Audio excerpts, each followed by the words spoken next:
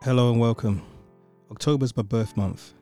I've been fortunate to have my mum and her sisters in my life to give great advice and share the family history. On this episode, I interrupted a conversation with the two sisters. They talk about their life in Barbados, America, and in the UK, and much, much more. Please listen and enjoy. You said about you had to earn your keep. Yeah. In a way, it was like that. You earn your keep, in as much as that we had these chores to do. And I said, for instance, milking goat and feeding pigs and washing out the pigs and check hens and stuff like that for eggs but it was routine because I knew that I had to do these things before school, and I was one of the many people in the country, in the villages, that did that. And it was a case of you kind of like earn your keep. It was all right. This was the 1940s in Barbados, I presume. Yeah. Yes, it was. Yeah, yes, it was. So in terms of electricity or anything like that, was there a strange question? But was there electricity? How was it? Electricity came later. But the early days, well, there was always water. There was always a pipe. I think electricity came maybe in the middle 50s or something. Okay. Yes, in the 50s. Yes, yeah, I think in the middle 50s, electricity came. And you got electricity before we did, I think, in my area in Ellerton. You got water and electricity before I did in Ellerton. Apparently the water was always there, because when I talked to Rachel, my aunt, who's 10 years older than me, and I was trying to find out when the water actually was installed. She said to me when she was going to school, the water was there, because people called her a liar. When she said that she had water in the house, people called her a liar. And also when I was growing up and I said water is in the house, people called me a liar, because it was so, and I mean, mine is from 38. My birth, there was always water there. So on me, she's 10 years older than me, which means that we had the water in the 20s, okay, so 1920 something. So this wasn't a common thing then to have water in your house? It was not, because we were. It depended on the village. Okay. Yeah, so where she was earlier than where I was in St. George. Okay. Yeah. But I remember Mr. Shorts, the upstairs wall house, they had water. The Grahams had water, not the Grahams, the Mayors. It was the Mayors, the Shorts, and the Haywards, Richard, all family Haywards. I think it was those three houses that had the water in the early days, and then other people followed, because we used to give a lot of people in the villages water, because it wasn't on a meter, so you could give away as much water as you felt like. Then the meter came later. Okay, so what about transportation and getting around? How was that? Because you said you grew up around St. George. We walked a lot in those days. It was, we walked a lot. Very few cars, and then when we started with the bus was once every hour, I think. Mm-hmm. When we started with bus, a lot of us walked, because for me, you would complete the journey. By the time you wait for the bus to complete the journey, we walked to Bath Beach. We walked to St. John's Church. I walked to St. John's Church 3 times a day, every Sunday. What was the distance in walking, though? How far did you walk? Well, it took an hour each way. Okay. Yeah, it took an hour each way. So a couple of miles. St. John would be a couple of miles. I never thought of how many miles. It's a lot more than a couple of miles. It's a lot more than 2 miles. Brahma, a couple for Bajans are more than 2. Don't you know that? Yes. We talking Bajan parlance. A couple in Bajan parlance is more than 2. I would say it's about 3-4 miles. Okay. To St. John's Church. Yeah. So yes, but we walked it. It got dark around what? 6 o'clock. 6 o'clock. Okay, so you used to walk in the dark as well. Oh yeah, that was nothing. And the thing is, there was no street light, so you just get the light of the odd. You get the light of the odd bicycle and the odd car. Or when the moonlight was shining, the moonlight was a big thing. Then the moonlight was shining. That was a big thing. Because I remember years ago. Or a clear starry night. That was a big thing. I remember years ago when I went, I think this was the 1980s, to Barbados. One of the things I found strange was when you're walking past people and it was dark, you could actually tell who they were. And you knew who they were just from the silhouette or how they walked. And it just surprised me. Yeah. Yes, you did. Yes. And everybody spoke to everybody. And even if you didn't know who they were, it didn't make any difference. You just said good night, and they said good night, and you kept on going. Okay. And if you knew who they were, they'd call your name, and you'd call their name, and you keep on going. But I remember as a child using a shortcut between Canes, and you parted this from Cherry Grove to Pool, and you parted the Canes as you went along. In order to pass, yes. And then you meet someone, and you kept on going. Yeah, and the person would say good day. And that's when they were children, like 10 and 12. Yeah. But wasn't the cane the same size as yourself?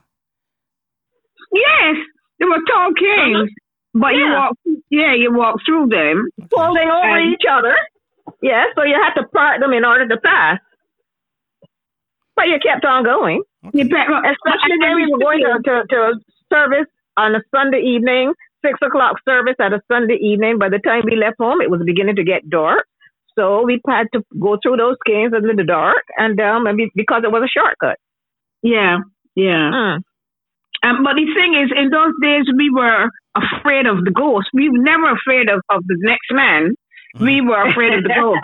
You were afraid of the dead man. You weren't afraid of the living man, because the living man didn't do anything. We were afraid of the dead, not the living, because and the thing is, when we were going to church or going to any journey, it wasn't unusual for anyone on a bicycle, a motorcycle, or a car to stop and say, get on or get in. Yeah, let you live. Okay. They drop you off. Total stranger. You say total stranger. Total stranger. You don't know who they are. But they will see you and they'll say, come on, get in now. If it's a motorcycle or bicycle, hop on. And they drop, where you want to drop off, they drop you off at your destination. You say, thank you very much, and you're gone. You don't know who they are. So you were more afraid of the duppies than you were. We were only afraid of the duppies. Oh yeah, we were afraid of duppies. We only because that was a childhood thing to talk about duppies to scare you, but it was just a childhood thing. But walking in the dark was nothing. Yeah, and we didn't have. As a matter of fact, it was the fireflies when we used to see the fireflies. From a distance at first you think it was someone smoking, but then when you see so many, you knew that there were fireflies. So what about things like bats? Because there's bats that used to fly around. Then you did that. Oh yes, you used to see bats. And I didn't know that. For us, all of that was normalcy, kind of. Okay. Yeah, that's why we grew up with it. Was kind of normalcy. It wasn't an odd thing. Okay. Yeah, and I remember seeing the raccoon and at night coming from maybe down Greenshof with my mother, and you just see the two red eyes. Yeah, crossing the street. Boom, boom. Yeah, and if there were any canes just looking at you and just saw two red eyes, and that was that, and those were the raccoons. Mm-hmm. So all right, that's when you were young. So when you were like teenagers, what was it like in terms of entertainment and going out and just meeting people? What was that like? But I didn't have much of that. I didn't have much of that. The story is different from mine. Okay. Yeah. I didn't have much of that until I started working. Okay. It's only that. But the thing is, my grandmother was one of these people that, as far as she was concerned, going to the cinema was something bad. The cinema, dance halls, and stuff like that was evil. It was unholy. Yeah. So that's the proper word. Unholy. Yeah, so I didn't do those things. Mm-hmm. Yeah, it was unholy.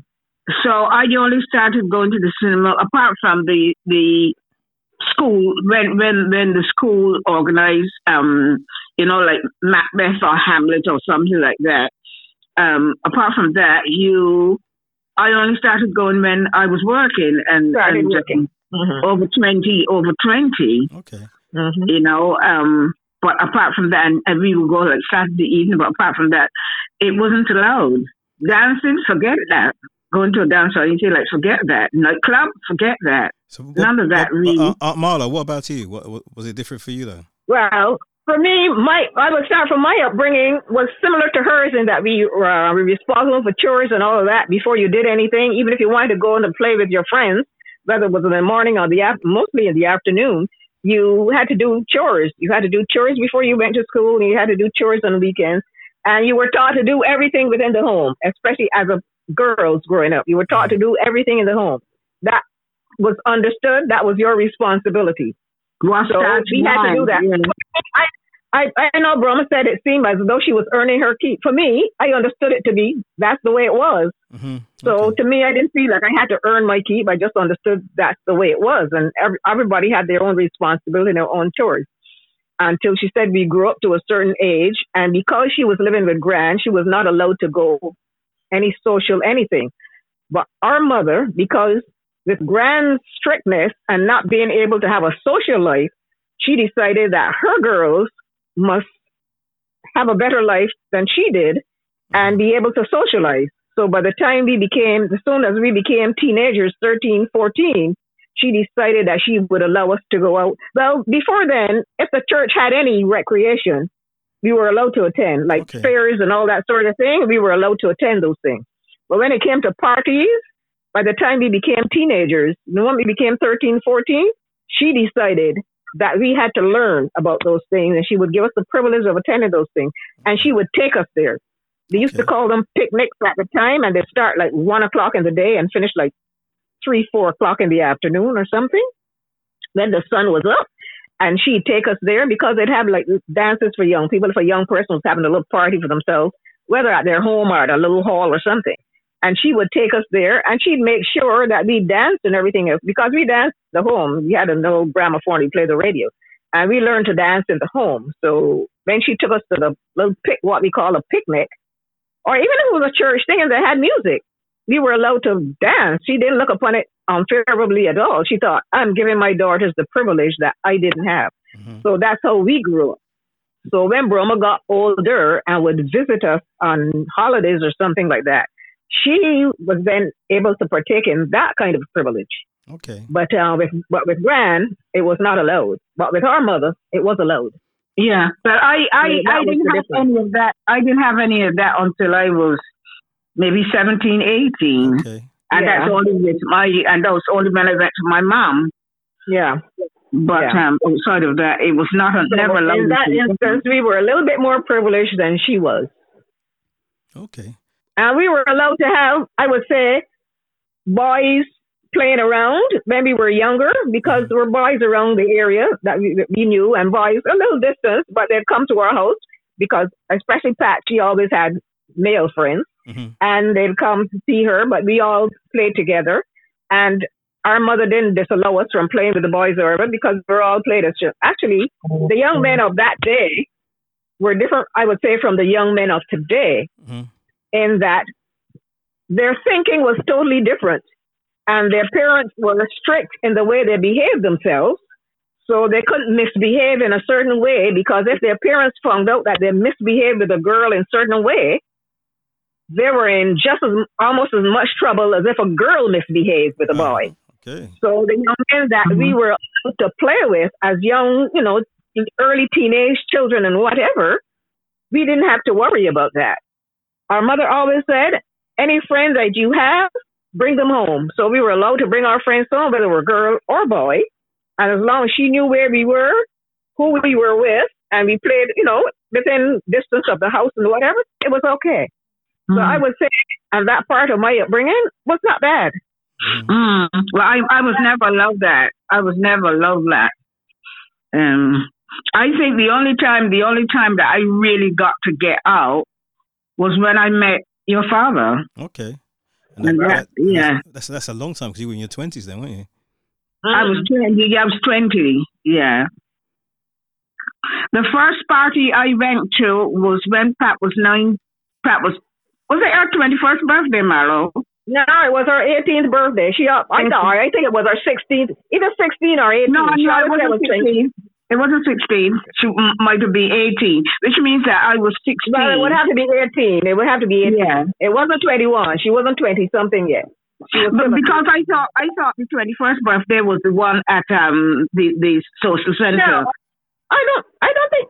because the 21st birthday party was at the Ellerton Social Center, and that's the only one I went to because I was 19. Maybe she had another one at the house then. Maybe she had a 16th at the house or 18th. Well, I don't know anything about that, so I didn't go to that. Maybe you had one or two at the house. I know that much. But I don't know anything about the house. Yeah, I don't know anything about it. But the one that she begged Grant to allow me to attend, and she decided we are going to have a private invitation-only party so that all and sundry will be able to come in. And she even had someone at the door, and I think police assistance and all that sort of thing. Because it was a special birthday for her, and she wanted. But that was my first. That's my first party. So it means that my first party was 19. Mm-hmm. Okay. Yeah. See, these are things I never knew about. I never knew about these at all. All the years, I've never heard this. I heard the story about mum living with Gran, but I didn't realize that Gran was that severe, that strict. From the sounds of it. She was strict. She was strict. And I'll tell you, even when the boys, because the large boys and because it was only the Graham boys that I was allowed, and that because they used to take their sheep out to graze while I took my goats. Mm-hmm. So it was the Graham boys that lived next door, the only ones that I associated with. But when the last boys that was friendly with Bascom, who lived next door, and I was teenager as well. But I mean, even when I went out grazing the goats and stuff, and my grandmother would come for me, and we had this standing thing with when one of the Graham boys saw my grandmother coming for me, they would shout, "Skylark, Skylark, look out, look out!" And I know that was the thing for me to get going. And I had to gather the goats and meet my grandmother halfway. Coming home, because as far as she was concerned, by a certain time I should bring the goats home. And if I stayed out, as the moment was becoming there, anything coming close to 6 o'clock, you had to be home by 6 o'clock. Oh yeah, sundown, you had to be home. Oh yes, and on Sundays you couldn't listen to any music or anything like that. It was reading the Bible, and that was that. Going to church. Go to church, that was it. Yeah. Sunday was strictly church. No social anything. The only social thing you were allowed to go, St. John's Church. That's it. St. John's Church was the family church. We walked to St. John's Church. We walked to St. John's Church and back. Yeah. So I would go to 11 o'clock service and come back and then go to Sunday school. To Sunday school and sometimes come back and then go to 6 o'clock service. So that's where you used to all meet. Used to all meet at the church then. Yeah, but you see, I went to St. John, they went to St. Luke's, but that's when I was friendly with Ellen and Phyllis and all that. And that's what my social life was church and Sunday school. Okay. Yeah, but then whenever we visited our grandmother, and especially during the summer vacation, we always spent a couple of weeks there. So we went to St. John too. So we knew a lot about St. John as well. Or anytime we visited for a weekend or something, we'd go to church at St. John. So yeah. Me, Pat, and Jenny, we went to St. John a lot. So we were kind of like part of the group. So we knew as much about St. John, well, not quite as much as Broma did, but we knew a lot about St. John. We were part of there were the Branford girls at St. John. Let's put it that way. The Branford girls at St. John. That was it. We were christened there because we, as a matter of fact, all four of us were born in St. John. John. Our mother was married in she wasn't married in St. John. Yeah, she was. She was married at St. John at Mount Tabor. Oh, yeah. Yeah, she wasn't. She was married at Mount Tabor. She was living in Cherry Grove then. In the early years, she was living in Cherry Grove. Yeah. So we were all born in Cherry Grove. Okay. I'm sure she was christened at St. John too. Yeah. I never saw her Christian papers. Yeah, on another note, all right, by this time, your teenage years, and you all left in your 20s to come up to go to America and to come to England. But what was it like? I got married first. Pat left Barbados in 1958. In October, I think it was October 1958, that Pat left and went to Canada. And Pat left first, and then you. Because Shelley was born the same year Pat left. Yeah, that's 59 then. Because Shelley was born. Yeah, Shelley was born in September. Pat left in October. I can't remember. But Shelley was born first. Then Pat went to Canada, and after Pat went to Canada, I was working. I started working. Then I got married. What was it like when you first landed in England and America? What was it like for you when you first landed in these places? Well, when I landed I remember I landed on, it was the 31st of August 1965. And it was bank holiday. It was bank holiday here. And the first thing that struck me on the way because I think I came to Heathrow at the time, and the first thing that struck me was the houses and how they looked like factories. Okay. Because of all the joined up houses. That was the first thing that I found really used to seeing that sort of thing. Yeah. I found that really strange. And the second thing, because we went to Harlesden, I remember your father got 2 rooms in Harlesden. And when I got there and I got into the room and I was looking around because the bedroom was quite big. The living room was rather small. And I saw these curtains down to the ground, and I started going through them thinking that I was going to the kitchen and the bathroom and what have you. And it was a window. And I remember when he said to me that I have to share kitchen and a bathroom, I was flabbergasted. Mm-hmm. Because I thought that I was coming to big old England, an apartment that I would have had my bedroom, my kitchen and stuff. And it took me some time to get used to having to share a kitchen with other families from other islands, and a bathroom. And the thing is, with putting money in the geyser and that bath, that was a shock. That was a culture shock. And so you went from having relative freedom to having to share space with people, and it's people you didn't know. And not only that, when we hung the clothes up, because I remember I had this pulley thing with being upstairs. You didn't go into the garden to hang the clothes out, so we had to hang this clothes out on this line that you pull this thing and fill the clothes and pull and pin the clothes. And you left them to dry. And I remember in the winter, when it started to get cold, because I moved over to Ealing after that, when it started to get cold, you bring the clothes in. They were so stiff from the frost that they could stand up by themselves. like you a pair of pants, I guess, would stand up. Yeah, you hung out a skirt because you hung out the skirt by the waist. And then you took the skirt up in the evening or whatever, you could stand it up. You could stand the skirt because it was stiff with frost, and you could, and it would then thaw after. And I mean, that was an experience. That was 1965 then. It's 1965, and because then it used to be foggy and stuff. It wasn't very pleasant, so things got a little bit better because I only had the sort of partial winter there, but then I moved to Ealing.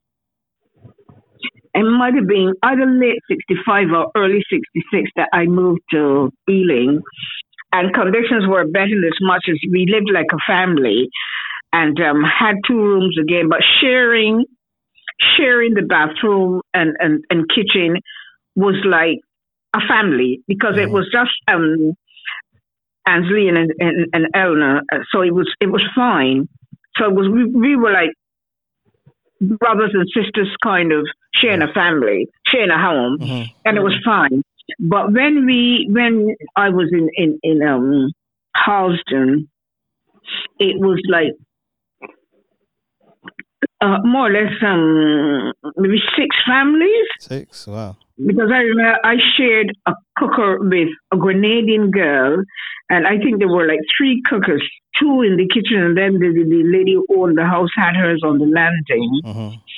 And so there was like the Jamaican families two or three Jamaican families. They share one cook and the Grenadian lady, because I remember like on Sundays I would go downstairs early and cook and bring my stuff in pirate dishes, and the Grenadian lady would do the same. So we left the kitchen to the Jamaicans in the afternoon because I couldn't deal with how they were cooking this stuff. Oh, all of that, yeah, and so many people. Ooh, yeah, I couldn't deal with it. So I was more than grateful when Ellen and Ansley invited us to come and live with them. And so that was like a family. So my experience after that, that was until 1968. And so my experience with that wasn't that bad by comparison with a lot of other people, until we got our own flat and moved up to West London. West London. Yeah, but Marla, what about you? How was it for you when you went to America? Because I know Mum said she went in 65. Well, for me, I went in 66, May 8th, 1966, and I went to live with Aunt Myra because she was responsible for helping me to get there, and I went up as a student. So I went up there to go to business school, and I stayed with Aunt Myra in her apartment. We were 165th Street and Wadsworth Avenue. Yeah. So she had her own apartment there, 2 bedrooms. Was it 2 bedrooms, 3 bedrooms? I think it was a 2-bedroom apartment. But she gave me the little one that was Tony's, and I guess she and Tony shared. And it was pretty good. I went to business school, met my girlfriend, who I stay at now when I go to New York still, Staten Island. Right now she's in St. Vincent. That's where she's from. Okay. Caught there by the COVID-19. But so I met her at business school, I went up in May, and I think I started school probably in June. I started school soon after I went out. And that's when I met her. She's from St. Vincent, but it turns out that she knew people in Barbados. Okay. Her family had ships and whatever. So she would travel on occasion to Barbados, so she knew some people. Prominent family in St. John that Brahma knows, and I know, the Weeks' family. She knew them very well. So she asked me where I was from, and I told her Barbados. And she wanted to know what part of Barbados. And she said, do you know the Weeks family? And I said, yes. And I explained to her. And from then, we became fast friends. I've been friends ever since. Mm-hmm. And so my experience at business school was quite good. Graduated with my diploma. And stayed with Aunt Myra, not very long, 6 months. Then she thought that I was out there, instead of taking care of my studies, she thought I was having a relationship with someone that I didn't have a relationship with, and we had our little falling out. So after that, she asked me to leave, and I went and had my own apartment. Okay. And I got a little 2-room apartment in Brooklyn. And that's why I became a Brooklyn girl from then on into practically I left. And moved then from that apartment to another apartment with another young lady, a roommate, and had a falling out there. And from then I moved to my own personal apartment, stayed there 14 years. Mm-hmm. Graduated from school in the meantime, got my first job with a real estate company, did very well there. Worked for that company 7.5 years, and I moved on to another real estate company and stayed there 5 years. And then I moved from there to Philip Morris and stayed there 15 years. So I would say my experience in New York was, well, when I first landed in New York, I heard so much about New York, but somehow, me as a child, I don't know, I knew people talked about New York in this excited kind of a way, but somehow I was never that excited about New York. I was curious, but never really that excited the way I knew people were excited before I left to go up to New York. I just thought, well, I'll find out for myself. Maybe that's why Pat thinks I'm a pessimist. I'm not a pessimist. I'm just a realist. Yeah, so I decided I'm not going to get. I'm not going to get excited about New York. I have to see for myself, and then I'll decide and make my judgment as to whether it's this wonderful place that everybody talks about or not. And when I got there, I wasn't surprised to see because by the time I landed there, it was nighttime, and in the plane looking down at all the millions of lights down. That was exciting, yeah, but I wasn't totally surprised because I kind of expected that. And then when I got to Aunt Myra's place, and saw the buildings and all the skyscrapers and all that sort of thing that people talked about before I even got there. It was like a confirmation of what I expected. So I wasn't bowled over the way some people would expect to be bowled over, because I know there was a friend of Aunt Myra's that I met just the next day after I landed. And she started telling me about all the exciting things and how I'd be excited about this and excited about that. And I'd probably soon get married and this and that and that and that. And I'm thinking to myself, why does she think that? Because, I mean, okay, it's America. But it's different. Yeah. But I don't get the excitement that she thought that I'd be so overwhelmed that. I said, well, it's a country. It's different. But I have to pass my judgment when I experience it. And when I start, because she said, oh, you're going to, and she asked me whether or not, I think it might have been like 2 or 3 days, when I met her. And she thought I should be so excited, she'll love it, love it, love it. And I said, no, I don't. I'll have to wait and see. She said, well, believe me, you're going to come to love it, and you're not going to want to ever leave. And I thought to myself, I don't know about that. So, of course, I waited to expect this love it to happen. It never did. Yeah. I came to accept it, realize that life was different, but then I realized it was a crazy town to live in. And then when I knew of other people that were having bad experiences, especially other students like myself that were having bad experiences and having experiences with families that treated them in a certain way. Because in America, when you're over 18, you're kind of like, you're on your own. Yeah. The moment you become 18, you're on your own. You live at your parents' house. Your parents kind of almost throw you out. You live on your own. Time for you to go get your apartment, take care of yourself. I'm no longer responsible for you. That's the way of life there. So to me, that was kind of like coming from a home that I know if I reached 50 and I was unmarried, I'd still be living at my mother. Yeah. And then realizing that in America, the moment you become 18, your parents throw you out. It's like, what kind of family life is this? So when I look at things like that, I can imagine this lady's going to tell me I'm going to love it, because I couldn't love it under those circumstances. Because to me, family was important.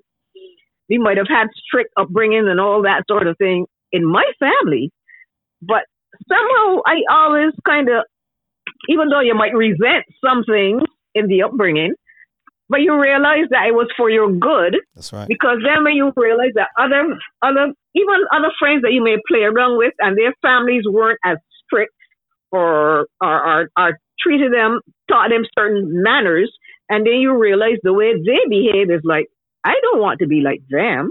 So you realize the reason why your parents were strict in their upbringing, and especially like speaking properly. I got a compliment 2 days ago from an elderly gentleman. I was having problems with a printer, and I went back to the place I bought the printer from, the wireless printer, and I couldn't get it set up wireless. And I went back to the place to not to complain, but to explain why is it that I can't get this printer set up? And I was explaining to the young man, and he told me I have to set it up with a cable. As you were telling me, Broma, I have to set it up with this cable, attached to the thing, before I can get it to the wireless to kick in. And I said, I'm sorry, so. And I realized that. And I said, nowhere the instructions tells you that. Why doesn't the instruction then tell you that you have to hook up the cable in order to get the wireless, and then the wireless will kick in? I said, how am I supposed to know that? There's nowhere no instructions tell you that. It said either or. So when I said either or, this elderly gentleman said, oh, it's so nice to hear some person speaking proper English, because when you said the either or, she said the young people don't speak like that. The young people said this and that and that and that and that. I said, yeah, that's young people, that's the day. I said, but that's my mother, because when I was growing up as a child and we said something incorrectly, she would stop us in our tracks and say, what did you say? That's another thing about her mother. She said, what did you say? What did you say? And you knew that you had said something incorrect, and you had to go back in your mind, because you're not thinking about, anything like that. You're just saying what you're saying. God knows what the reason is. Maybe you're playing and just passing by and saying something to the other person. And she would stop you in your tracks. So you had to go back in your memory and try to remember what you said. And whatever you said incorrectly, you had to correct yourself in front of her, and then she would allow you to go. So I told the elderly gentleman, I got that from my mother, and that's what my mother did when I was growing up. And I was smart enough to realize that my aunt treated me the way she treated me because she thought she went to so much trouble to get me there to study. And there she thought I was fooling or else doing other things. Well, in our family, we don't ask a lot of questions. Mm-hmm. We assume we know what's going on and we act accordingly. This is a bad habit, but that's the Haywood thing. And you've been experienced that before? So that's how my aunt behaved. And she decided not to ask me any questions. She just said, you've got to leave. Because, like, you're not behaving that way in my house. I'm responsible for you. And I brought you here to do something and you're doing something else. So, But I was sensible enough to know that, hey, she's only doing it out of anger. And her anger is because she went to all that trouble to get me there to help me. And if she thinks I'm not helping myself, she has a right to. I was disappointed that she didn't ask me any questions. And because they don't talk to you a lot and have conversations with you when they think, well, they're the grown-up and you're the child, even though you may be of a certain age, I decided I'm not even going to have the conversation with her. I will prove to her that I am doing what I'm supposed to be doing. And one day she will find out the truth. And so that happened. So even though she put me out, I still continue my relationship with Tony, her daughter. And we kept on this relationship up to today. Thank God. I wasn't hot-headed and whatever and get angry and all of that because I was a child. I was a thinking child. I was always a thinking child. And I always think things through. And that's how that happened. And my same girlfriend, Eileen, she used to work at the time. We were going to school. She had a part-time job. We all had part-time jobs when we were going to school anyway. And because, you know, you're over 18, you're kind of responsible for yourself. Yeah. the American thing, yeah. So we all had part-time jobs. And Eileen would run into her every once in a while. And Eileen would always tell me, oh, I saw your answers at the time. And she asked me if you're still going to school. And Eileen would always tell her, oh, yeah. And I think the first time that she'd run into Eileen was quite a while after I had left. And she was surprised when Eileen told her I was still going to school. Eileen told me, oh, I think she was surprised that she found out that you're still going to school. I said, well, that's what I came here for, honey, and I'm going to graduate. And I did. So when she heard that I had graduated, she was pleased about that. And later on, we kind of met up through her daughter. I can't remember how it happened that I ended up going back to her house and I'd visit her. And then when I visited her, oh, she was so sweet to me. She never said, I'm sorry. She never said I was wrong about treating you the way I did. I mistook whatever you did, never brought up the subject again, anything like that. She never did. But I could tell the way she treated me, that was her way of saying she's sorry. Yeah. So, when I go to visit her, she didn't want me to come home. So I used to go there like on Friday evenings, stay Saturday, Sunday, and go to work from Monday. And sometimes, if anything, maybe I'd go to work and come back to her house on Monday, whatever. And I graduated. Exactly. And then later on, the opportunity came that Tony told me about this program that Long Island University was having that I could get in if my grades were good, because I wasn't privileged to go to high school here in Barbados. And she said if my grades were up to par, that there was a program that if I had good grades, you could go in and sit an exam and still allow you to study.